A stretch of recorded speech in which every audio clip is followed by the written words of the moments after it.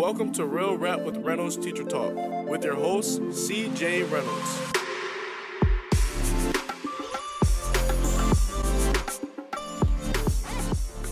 My name is CJ Reynolds. I have a YouTube channel called Real Rap with Reynolds. And the idea here is that I'm trying to provide some glimmer of like hope or sanity for folks that are, Tracy said this seems better.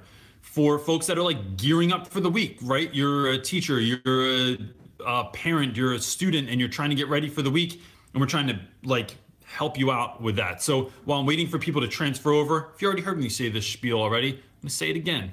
I am coming back tomorrow from a day, or I was gone for a week in Belize. I took students to Belize and we did everything from scuba diving, snorkeling, zip lining, climbed Mayan temples, saw crocodiles, and I told the kids I saw a mermaid, but that wasn't true. Can I turn it sideways? Will it work? Will it trade? Orientation is locked. Rotate device back. It can't. So it's gonna look like that. I did. Did it do it? No. Hold on. It's telling me that I can't. Okay, you can't. All right. So we're just gonna keep. We're a crack operation here. No, you just never know what you get with live. It's just, it's live. It's what happens. So we went on this trip. We got back last Sunday night, which is why we didn't have one of these last Sunday night, because I didn't get in till 11 o'clock my time. And then I've been off with my kids all week. And so it's so MZ Book said that this is better also. So I'm getting ready to jump back into school tomorrow. And to be honest, like I'm getting a little nervous also just because I haven't been there and a lot happened like when I was gone. And so I'm interested in like what that's going to look like when I'm walking back in the door tomorrow. Plus I still have to firm up like some lesson plan stuff this week. It's all right. That was a book bag. At least it wasn't a child coming down the steps. This is an eventful night. I mean, it's like we're killing it over here. So as I'm talking, if you want to go ahead and put questions in the comment section, or if you want to leave like answer someone's question, that's cool too. Oh, that was you. So, and then I can't see them on my phone, but my wife will just read them to me from the side, or you'll hold it up to me. Yeah, I don't have any. Okay. So I'm just prepping everyone because we're doing a good job so far tonight. So this week we are starting Lord of the Flies. I'm going to do it with the 9th grade and the 10th grade this week. And I'm excited for that because it's one of my favorite books of the year. There's a lot of, like I could teach Lord of the Flies for like 2 months because it's just, there's so much great stuff that you could pack into that book. That would be really, really fun, from the way that we study imagery when we're doing it, the way that we study things like symbolism and character development, and just a lot of the conversation that it brings up. Like, what do you do when no one's looking? What would happen if you were on an island alone? Who are we deep inside? Are you a good individual? Are you a bad individual? Did you start out like that? Did you not start out like that? It gives me the opportunity to talk to my guys about things like being a man, and what does that mean, right? So like, what were you taught about being a man when you were growing up, and what does, how do you feel about that? Like, let's break that down a little bit and have that conversation. So teaching Lord of the Flies offers me all these really amazing opportunities, but this time we're reading it as a play, just because it's easier to read in class. And then I also have the novel version for the boys. So if they have anything to do at home, they can read the novel, but while we're in class, it just reads better with kids that struggle to read or that get bored very easily, to be able to like break that down and read it as a play instead of just as a book in class. This is my first question. So second question, because we had 2 live feeds ago, 10 minutes ago. Kirsten H is asking, I'm currently a student, but I've decided to go into teaching. I love your videos, they're super informative and inspiring. I would love to make my own teacher YouTube channel. Any tips or advice? So I would say this, that's an interesting idea. Here's why I think that that's cool. One, I would Gary Vee is always saying like document over create. And the reason I think that I like the creative part of it, so I can't strictly do that. I like the editing portion and I like getting cool shots. I really wish I had film from when I started teaching. Like it would be really fun to look back. My hair was all brown back then. And to hear my ideas of what it was like to teach or the things that I struggled with. I think it would be kind of the equivalent of like doing a weigh-in before you wanted to lose weight or before you started working out hard, to take like when they tell you to like take a picture of yourself with no shirt on so you can see the difference, you can see the growth. And I wish I had that. I have like 2 pictures of myself from when I started teaching in the classroom, and that would have been fantastic. So I would just tell your story, and you don't even have to feel like you're imparting any knowledge on people. You really simply are like telling what it's like to be a first-year teacher, and even now, like getting ready to go into teaching, to follow that story is really interesting. Someone, what's Fernanda's channel? One Happy Classroom. So my friend That One Happy Classroom is a channel on YouTube from my friend Fernanda, and that's what she's doing. This is her first year teaching, and she went from being like a makeup channel to being a teaching channel. And I like that idea of like documenting that. So that's what I would do if I had a YouTube channel in my first year of teaching. This is Kimberly Walbach says, what's the best way to work with and communicate with the principal and faculty? Whew. Kimberly, you're trying to I don't want to get you in trouble. I don't want to get anybody in trouble, but that's a tricky situation. I would say one is being completely honest. I don't play games of like people trying to be like political or trying to figure out if they want like how much they want people to know. Like, especially, how do I want to answer this? Because a lot of things are kind of going through my head when I'm thinking about that. But one, I would say be honest and be yourself. Don't pretend to be anyone else. Don't pretend to play anyone's game, even if you feel like that's going to mean your job. Because why would you want to work at somewhere where you couldn't like be authentic to who you are? I think when I have conversations with my principal or with what we refer to as the CEO of the school, who's the guy who like runs my school in Philadelphia, I always put the kids first. Like every decision I make, every question I have, everything I want to do, it very rarely has anything to do with me. It's always about the students. And I think it's easier for folks to listen to you if you make the case about the students. So if you want to take a trip or you want to go or you need new resources for your classroom or supplies, make it a student-centered. And then people, I just feel like in life are more caring, giving, gentle when you make it about the students. And I would, especially with faculty, I don't know that this happens with administration so much, but maybe it does.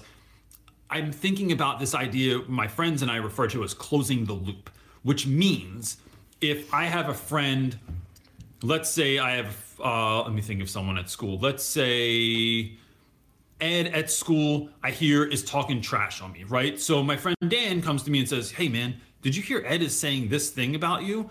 I'm immediately going to go to Ed. I don't have to rat Dan out for telling me that, but I'm immediately going to close that loop because I don't want it to become toxic. That's when things become toxic, is when people are like talking on the low. They need to know that I'm going to come right at you.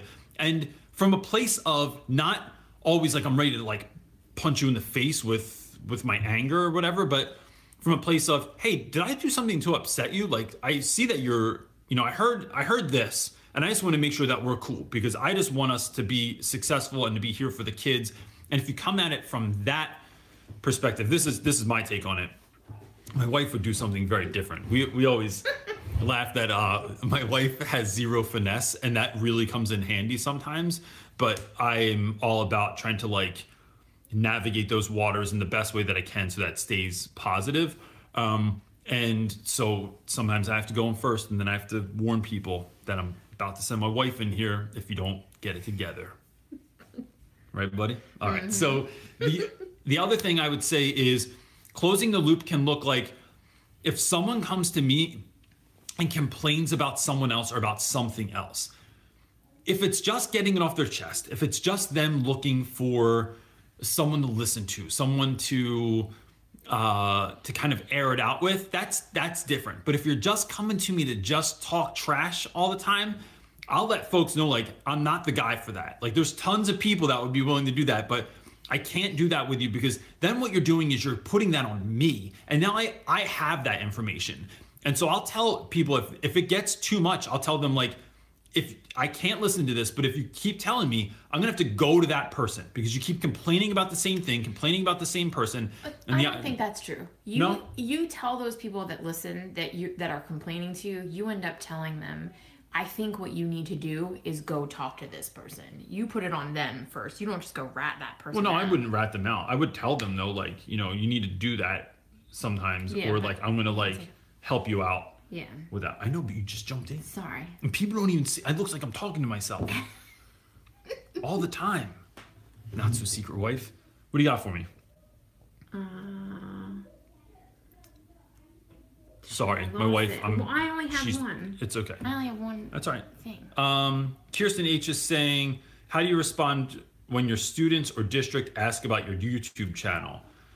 That's real interesting too. So last year I didn't, because I had 40 subscribers this time last year. Now I have, like, I don't know, we broke 10,000 recently. So it wasn't an issue last year, but now that my channel has grown, it has become an issue. I have to make sure that I have permission slips for all the students that are on my YouTube channel. I am careful not to, like, so I have limitations at school. I'm not allowed to, like, record during the school day. It has to be before school or after school. And so that is tricky. And it's particularly tricky because I want to just record a lesson. And I'm trying to figure out still, like, how I can do that, because I think I have some room at school to do that if I just have a conversation with like the people that are in charge. But, I've not gotten any negative feedback from any kids or any parents, partially because I think I just try and, like, put my students in a positive light. I'm not afraid to talk about real stuff or tricky stuff, but I never drop names or places. I rarely say where I actually teach, which is probably not very hard to figure out. But the whole idea here is for me to be positive, right? There are a number of channels out there where, like, folks aren't afraid to talk about, like, the negative aspects of their school or people that they don't like, and drop names or drop, at least their titles. And that gets hairy, because that can come back to bite you.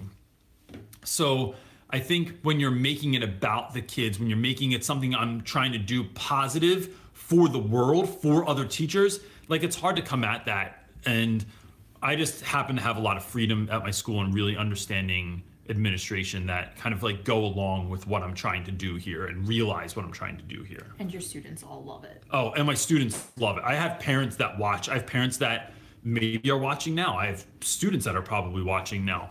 I have kids that like they're, that watch in the morning. I've one of the cool things about this is I have parents that watch my YouTube channel that will tell that like watching it because they have some idea of what's going on in school, because their teenager is not coming home anymore and telling them what's happening during the day. And so when they see it on my channel, they're like, oh, that's what that trip looked like, or that's what that lesson was, or that's what you were making that project for, or why you had to bring in a poster board, or whatever it was.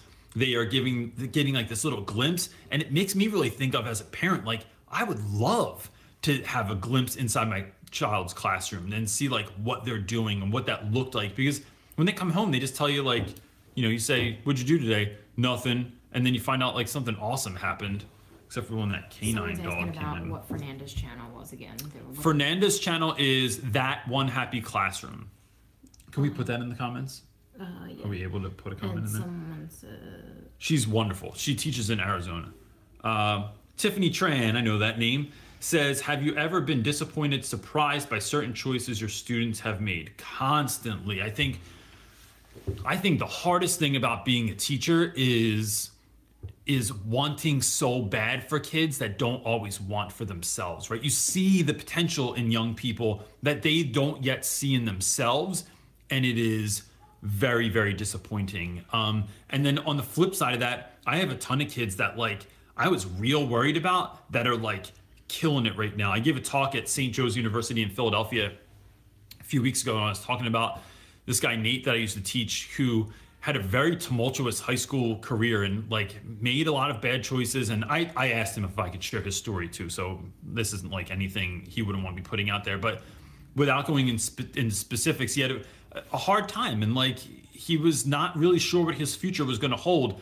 And now I was texting him the other weekend, and he was telling me that he's in school, he's getting ready to finish his first year at college. He goes somewhere far away, he told me, where there's more stars than he's ever seen, where it's actually dark at night. Because in Philly, it's never really that dark, and you can't see the stars because of all the ambient light from the, I think that's what it's called, ambient light, from all the buildings around and stuff. And how he went somewhere where he didn't know anyone. He didn't want to know anybody at his school. And I just think that that is the kind of stuff that like we're in this for, right? We're not in this because we want just all the happy endings. Like you have to be ready for the tough stuff too, and to help students like navigate through that, because kids are going to make bad decisions all the time. But then it's not just what bad decision did you make, but like, all right, let's learn from that, and how can I help you navigate through that tough moment so that you can see kind of what you're like, what did this say about the fact that you were made of? In my video I made yesterday, I used this quote from my friend Derek Brown, who's a poet, who said, "Losing is pregnant with chance." And I love that idea so much, because it just means that like your losses don't just define like the negative aspects about you. They're telling, they can be so telling of like what you are capable of next. Like how are you going to come back from that, which is easier said than done. But you know, with young people, we can be that kind of guiding voice for them. R. Woodward, future teacher. That's a great name. It's Roderick. Who's it? Oh, it's Roderick? Oh, yeah. He keeps... Oh, all right. There it is. All right. So, hey there, it's Roderick. All right. How are you? I am well, Roderick. Thank you very much. I just received my elementary teaching certification in February, and I would like to know your thoughts on getting through the first year. Hold on tight, Roderick, like it's a roller coaster, and ride it out. Here's what I would say about your first year, and I answered this question when I tried to do a live feed earlier, and it failed. One, make sure that you are checking out other teachers, right? You are going to be overwhelmed with work. You will never get all that work done, so just submit to it like it's an argument that you're never going to win. And then make time for other things. One of those things should be to check out other teachers. Ask the students or ask the teachers, who's the best? Who won teacher of the year? Who's everyone's favorite teacher, or the funniest teacher, or the most organized teacher? And then in like 10-minute increments, go in and just sit in the back of their class. I'm sure they'd be more than happy to have you in, and give them a heads up and say like, hey, on Friday, could I come in and watch your class? And then while you're eating your lunch, just chill in the back. It gives you such insight into like, if you're having trouble with a particular student and they teach them also, how you could better handle that student. It gives you an idea of like what it looks like to transition from one activity to another, and then just steal all those ideas. Too many people try and make teaching about recreating the wheel when it's really just about stealing. That's why we have Pinterest, people. Like, you know, it's all about sharing ideas, taking things from other people, and then figuring out how you can make that your own. And then I think the other thing is you have to make sure that you take time for yourself, whether that's going out for a drink with your friends on Friday night, or watching Survivor with whoever your crew is on a certain night of the week, or going to the gym, or doing yoga, or whatever that, I don't know, maybe you're on a dodgeball team, but making those things non-negotiables. You have that time per week to play music with your punk band, even though you're 41. Which is still an okay thing to do. So just be mindful of that, like taking time for yourself is going to buy you, you'll keep more of your hair and it won't turn this gray this fast. That's what I'm saying. Woodland Creature said, that's great.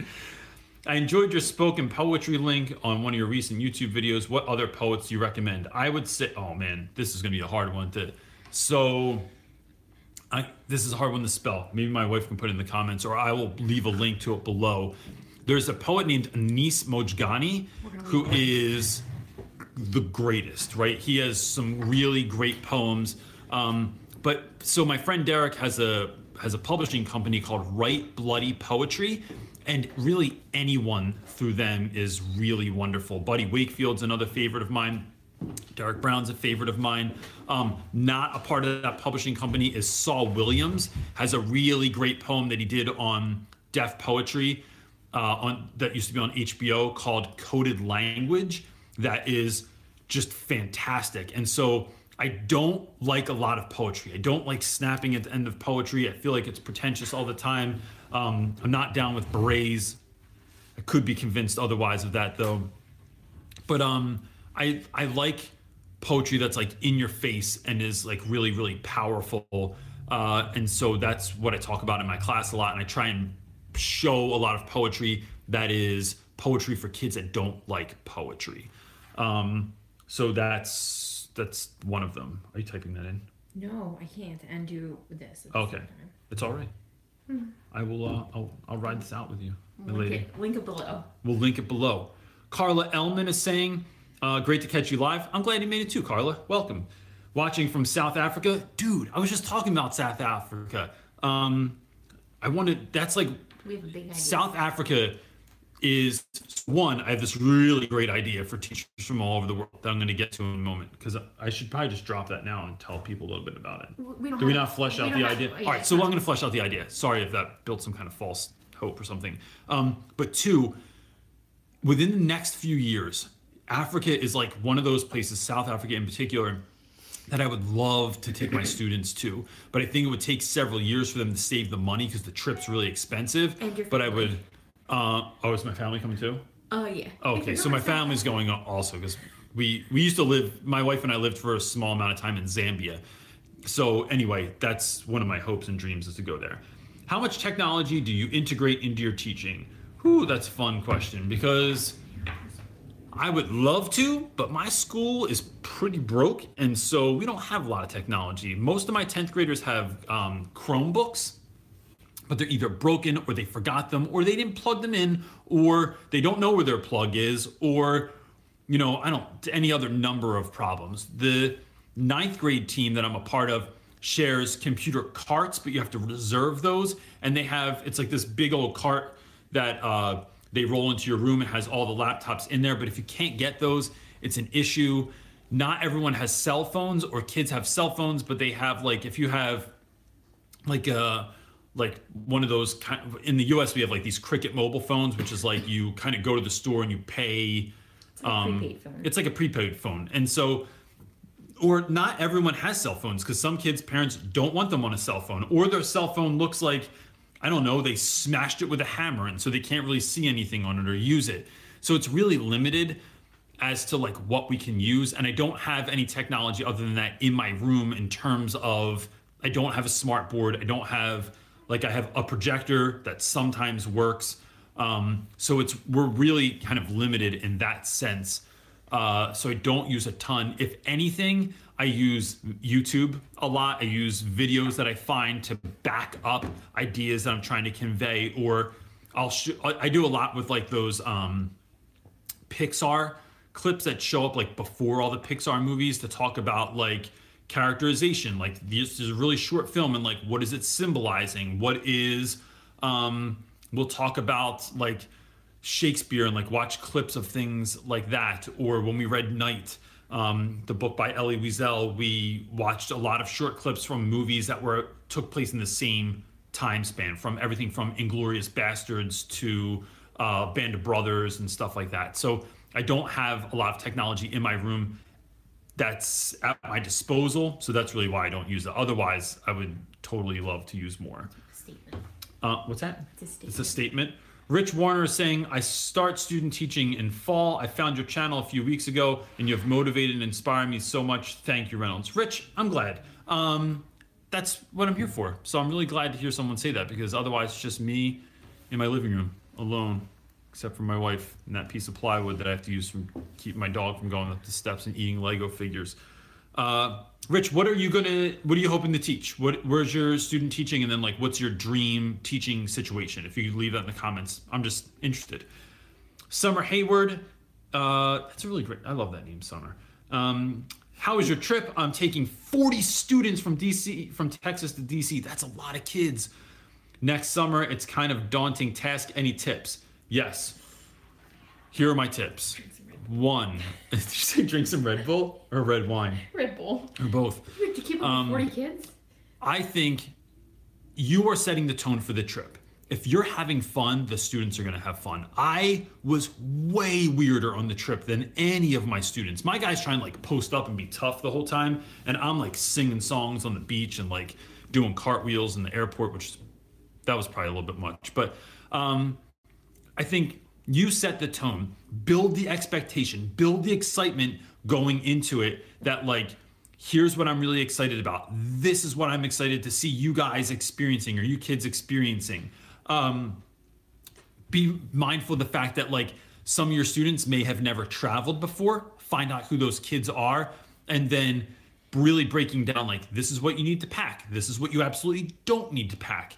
This is what you're going to experience. Like walk them through the process. Like if you're taking a bus, what that's going to be like. If you're taking an airplane, what that could look like. Because I had students that had never been on a plane before, and they were just, everything was new and amazing to them. I had other kids that had been on planes before, and 2 of our planes kind of sucked. And so they, that was my co-teacher just texting me about next week.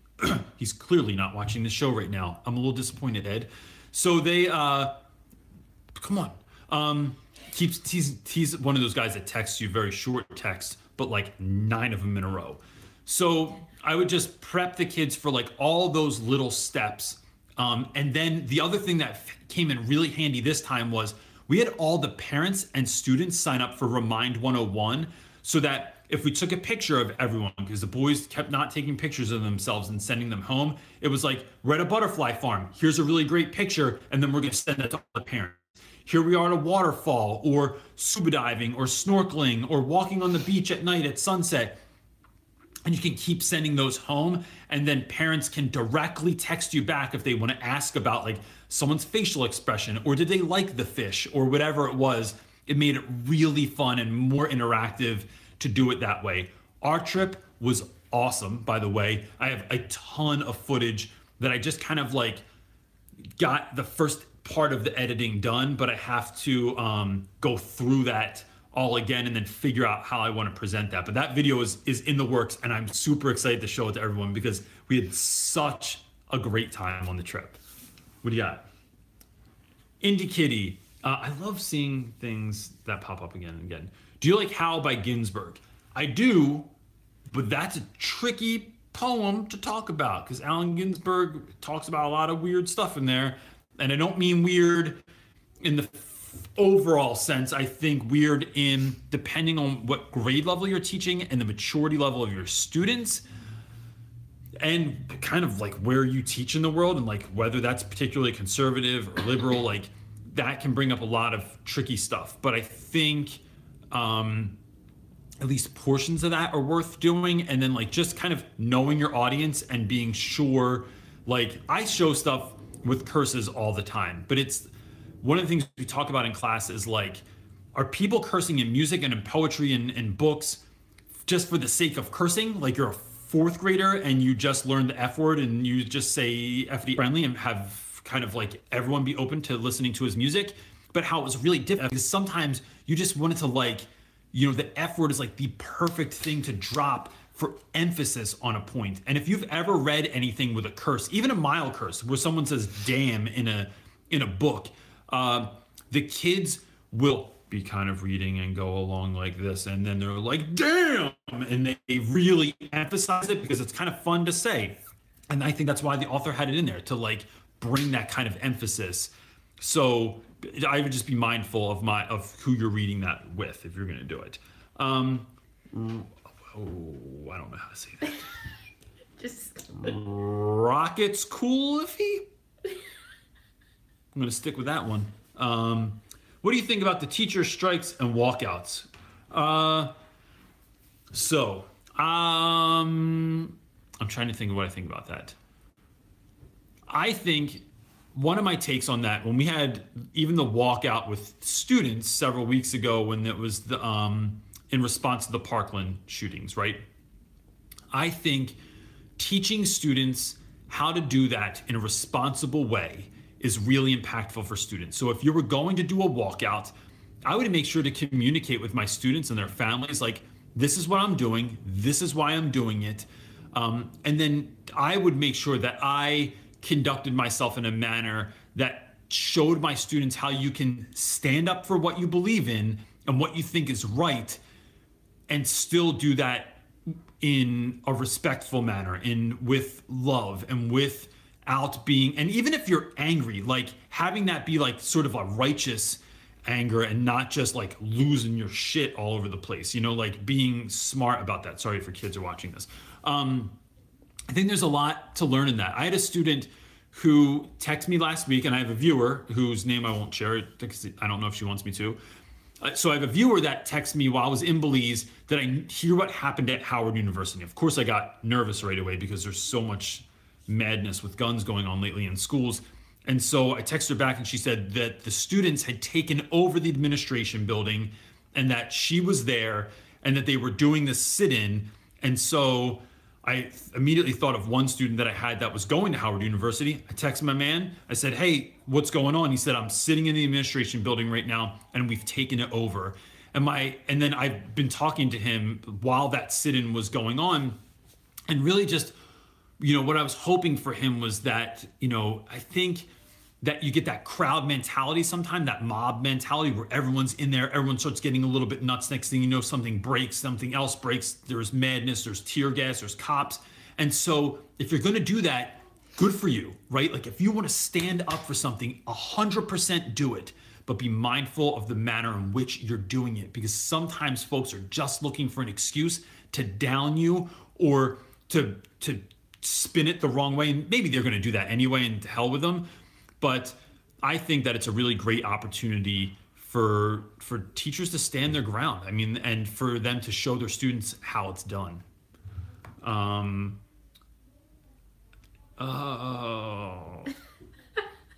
Audria, I think I'm saying that right. Audria Davis, have you ever thought, I'm grunting because I just really suck at saying people's names. I apologize. Have you ever thought about going into administration?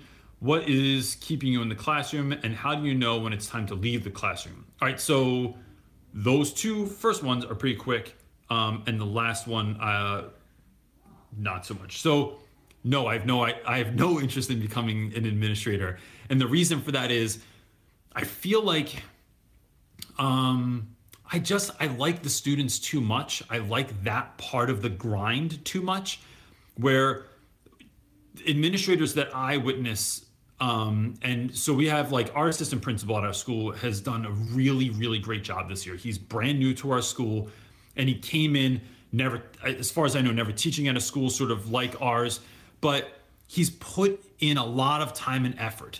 But when I see him, he is constantly kind of like being called to put out fires, and I don't get the sense that there's enough time for the good stuff that happens with students too, right? You're just dealing with like kids that got kicked out, or a fight that happened, or an irate parent.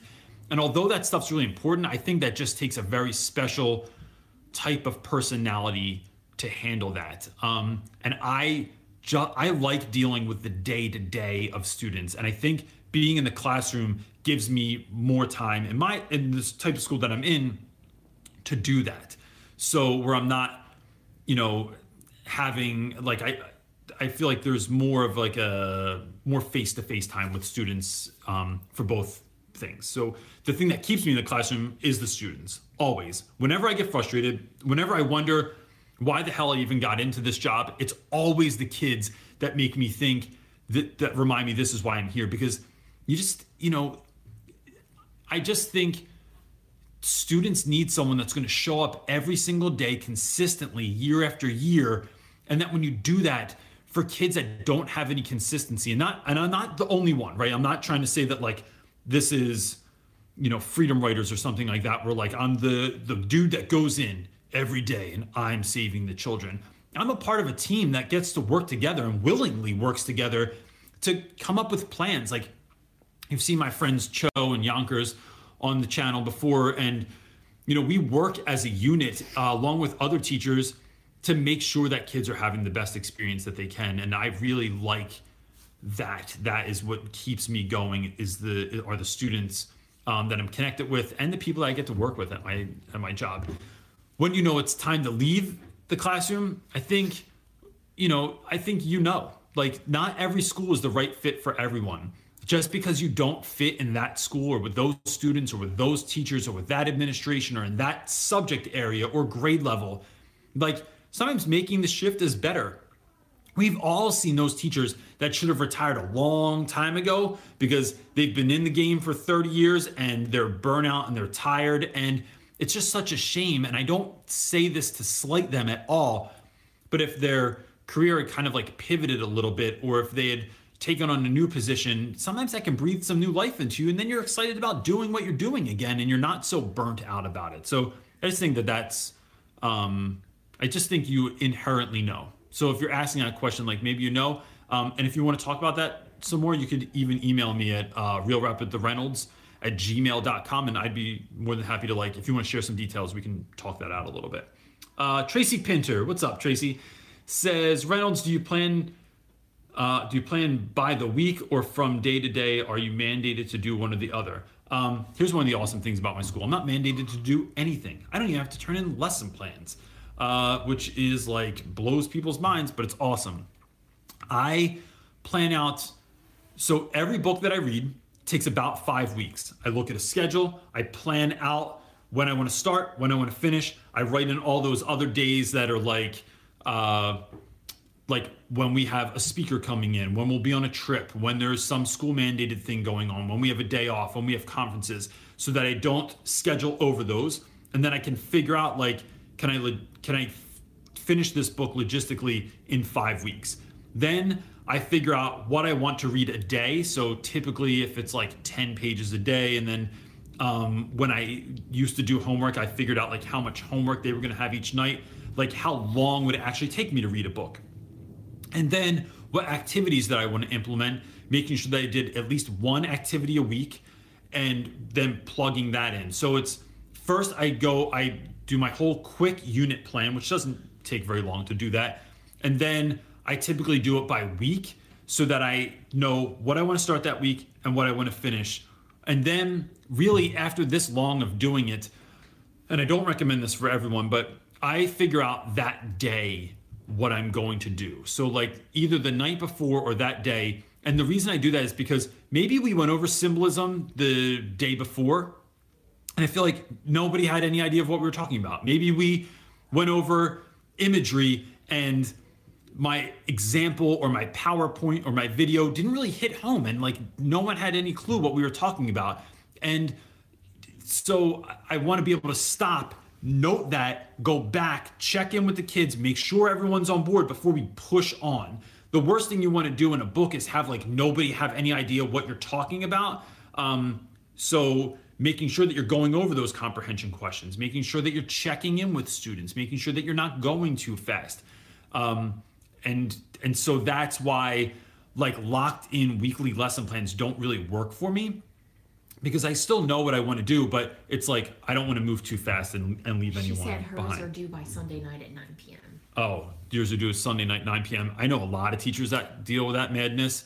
I just think, here's what I would say about that. This is why that bothers me, and not that this helps anyone out because I'm just complaining, but teachers are so often, right, like not treated like professionals, where they are treated as like kids, or like, you have to turn in your homework. Like, bro, I know what I'm doing. I'm trying to kill it. And what I'm doing is wasting my time doing lesson plans when I should actually like be creating something that I could actually use in class. I could build something, make something, design something that's actually going to be fun. But instead I have to tell you this and stuff that no one's ever going to look at.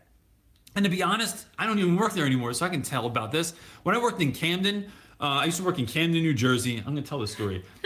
I did lesson plans my first year of teaching every week. No one ever looked at them. I used those same lesson plans for the next 5 years while I was teaching there. I changed the dates, and that was it. I handed them the same thing. Sometimes it wasn't even the same book that I was doing. But you know what? No one looked at them, and I just handed those in. So don't go doing that, and then say Reynolds. Actually, I don't give a shit. Like, do whatever you want. But the idea here is that then I would actually work on my real lesson plans. That I like sketching things out, coming up with ideas, being creative, and that. Nothing kills creativity like a form. Like, how are you going to impact students? I think it's important, and I think it's important for first-year teachers especially. But I think Kate's saying maybe block someone. I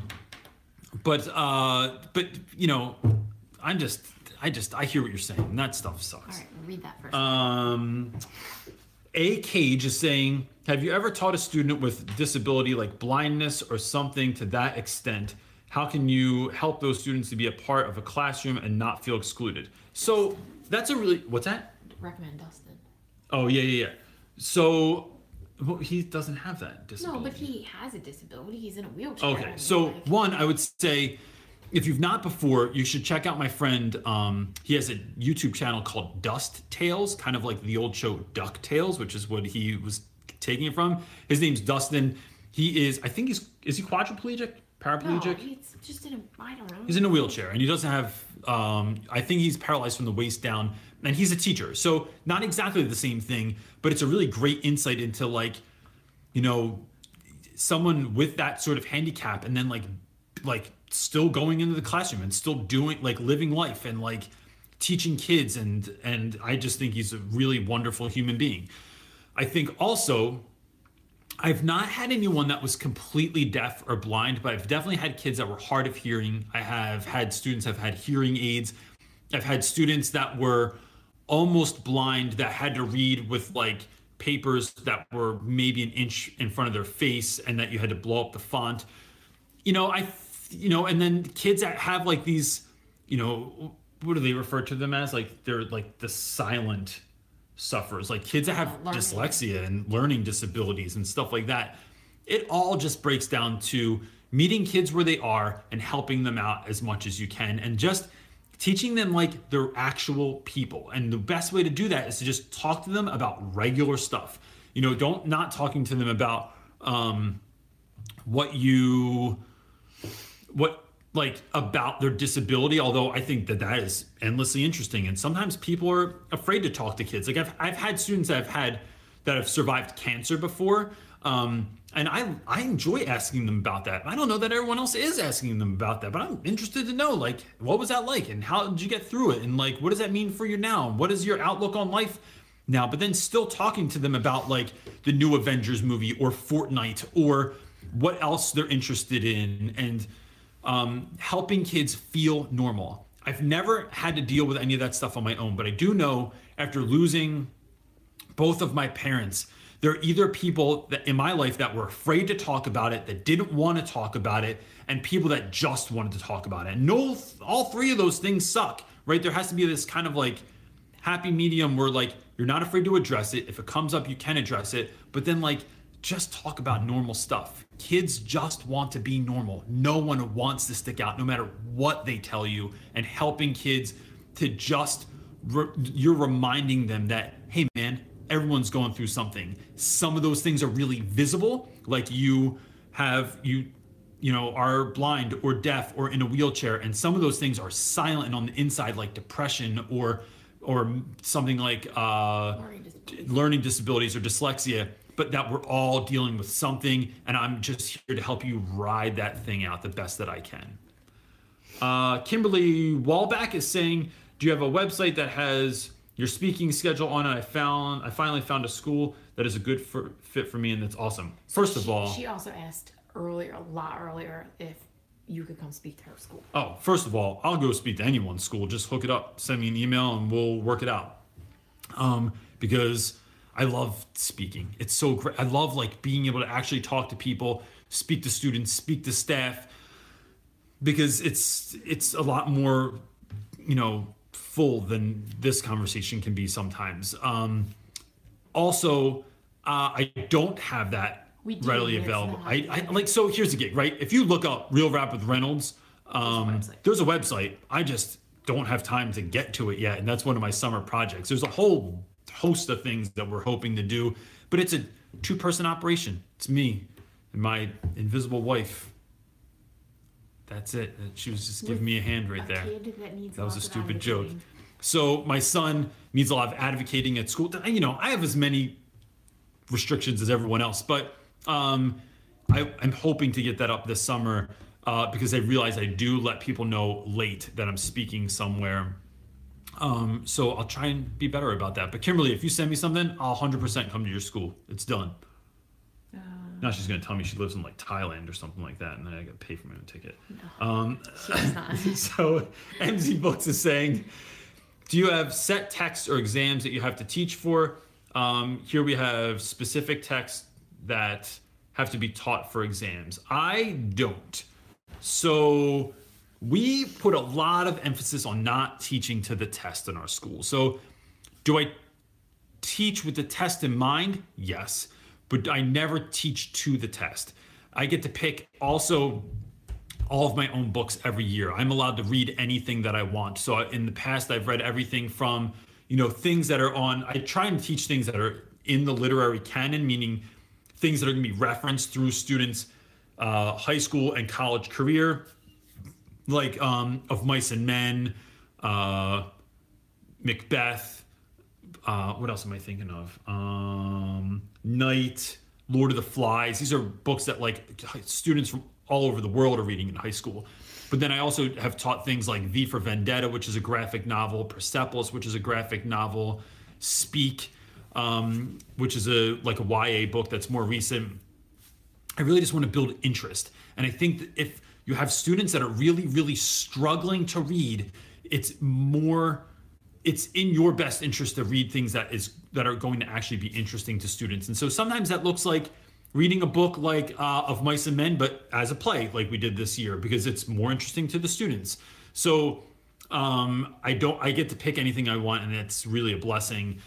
But I think even if you are stuck, there are interesting ways to kind of like shake that up, like maybe finding poetry that goes along with that, or music that goes along with that you can compare and contrast, or news articles or videos, you know, that you find on YouTube that you can compare and contrast with that. I think there are ways to kind of shake that up, but yeah, like I said, I'm just really kind of blessed to be able to do whatever I want in that capacity. With a word from our sponsor. We're almost at an hour. Cool. So we'll finish up. We'll do a couple more. School for School is saying, have I ever thought of teaching a credential program? I think you would be amazing. I know you are mentoring a lot of teachers here, but I think that you'd be great in that role as well. I'm going to be honest with you. I don't know what that is. So could you leave a comment or something, like kind of breaking that down? The short of that is I love teaching teachers, and I'm really just waiting for the weather to break, and because it's like 40 degrees again today, and it's supposed to be spring. We were supposed to have snow yesterday in Philly, because I want to do a meetup, and I want to try and make those sort of regular, so that like once a month or whatever, or however often people would like to do it, we're meeting up and people can actually like show up and ask questions, and I can give answers in real time, and they can share a little bit more than they might be willing to share on the internet. Indie Kitty is saying, how do I teach gifted kids in my class?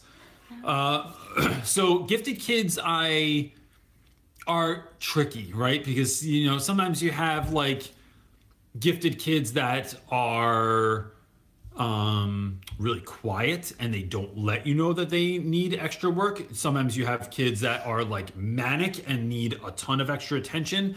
I treat them like everyone else, first of all. No one gets any more attention than anyone else if I can help it in my class. And that means kids that are a huge discipline issue and kids that are like flying high and like are amazing students.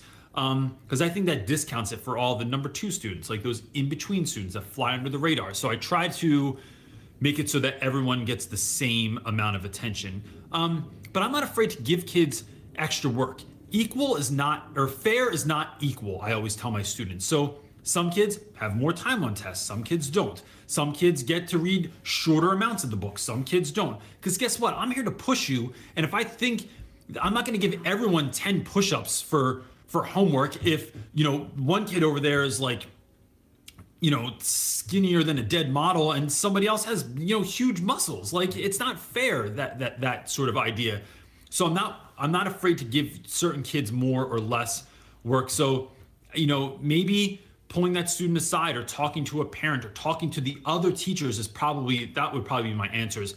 Speak to the other teachers in that grade level, see what they are doing, and then come up with a plan for that student or those students to like, what is life in their class is going to look like, or what is life in your class is going to look like for that student in terms of extra work or different work or reading a different book or, that sort of thing. I think I like that answer. I would make that a community decision. I would involve the parent, the student, but first the teachers to figure out what you all are planning to do for that student to make sure that they are not just bored or tired or whatever in your class, that you're challenging them and you're giving them the greatest possible, class every single day, even though they might be, moving a lot faster than the rest of your class.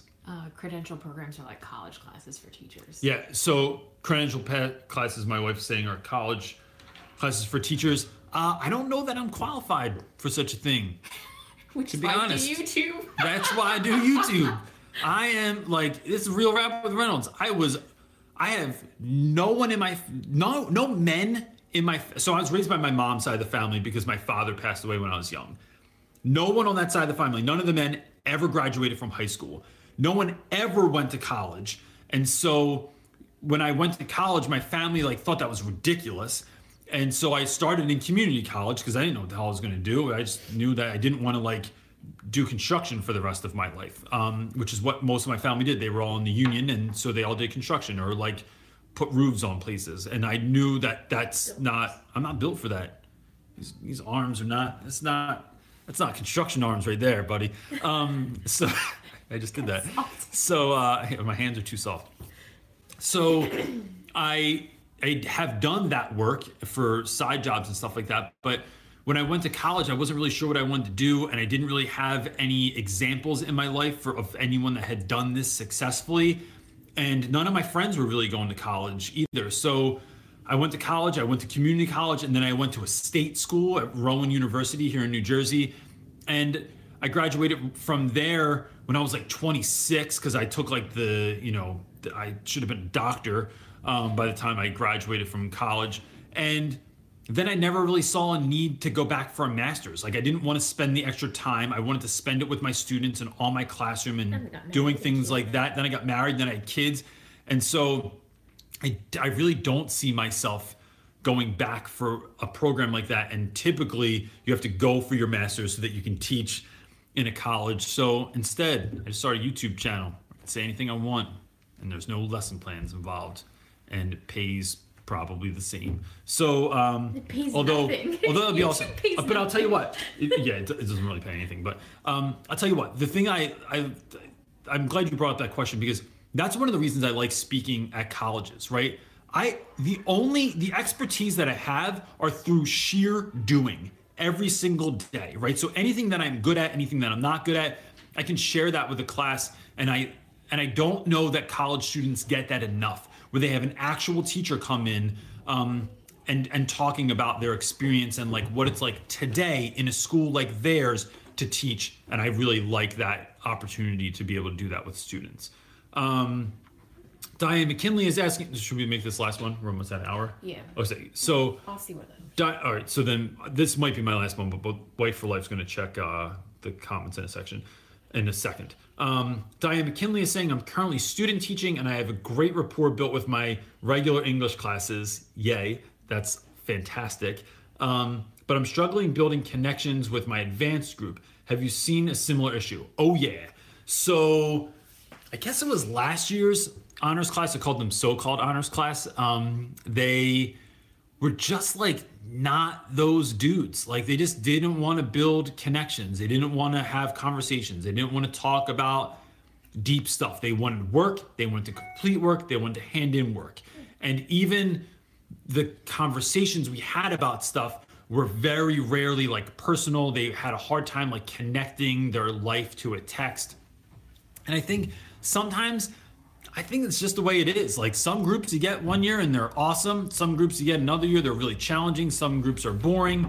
And so I think that that's just how it is. I wouldn't stop trying though. So I would maybe try to like ask them, like sometimes turn it to the students like, hey, this is the idea of the kind of class that I want to have. This is what I want to do. This is how I want to connect with you guys. Do you see a way that we can do that? Or is that something you're interested in? Or, you know, sometimes turning it around and giving the students a voice is the best thing you can do in general. Like, do you like learning about this? Do you not like learning about this? Do you like the way this class is going? What's something we could do to make the class more engaging or more fun or more interesting or more exciting?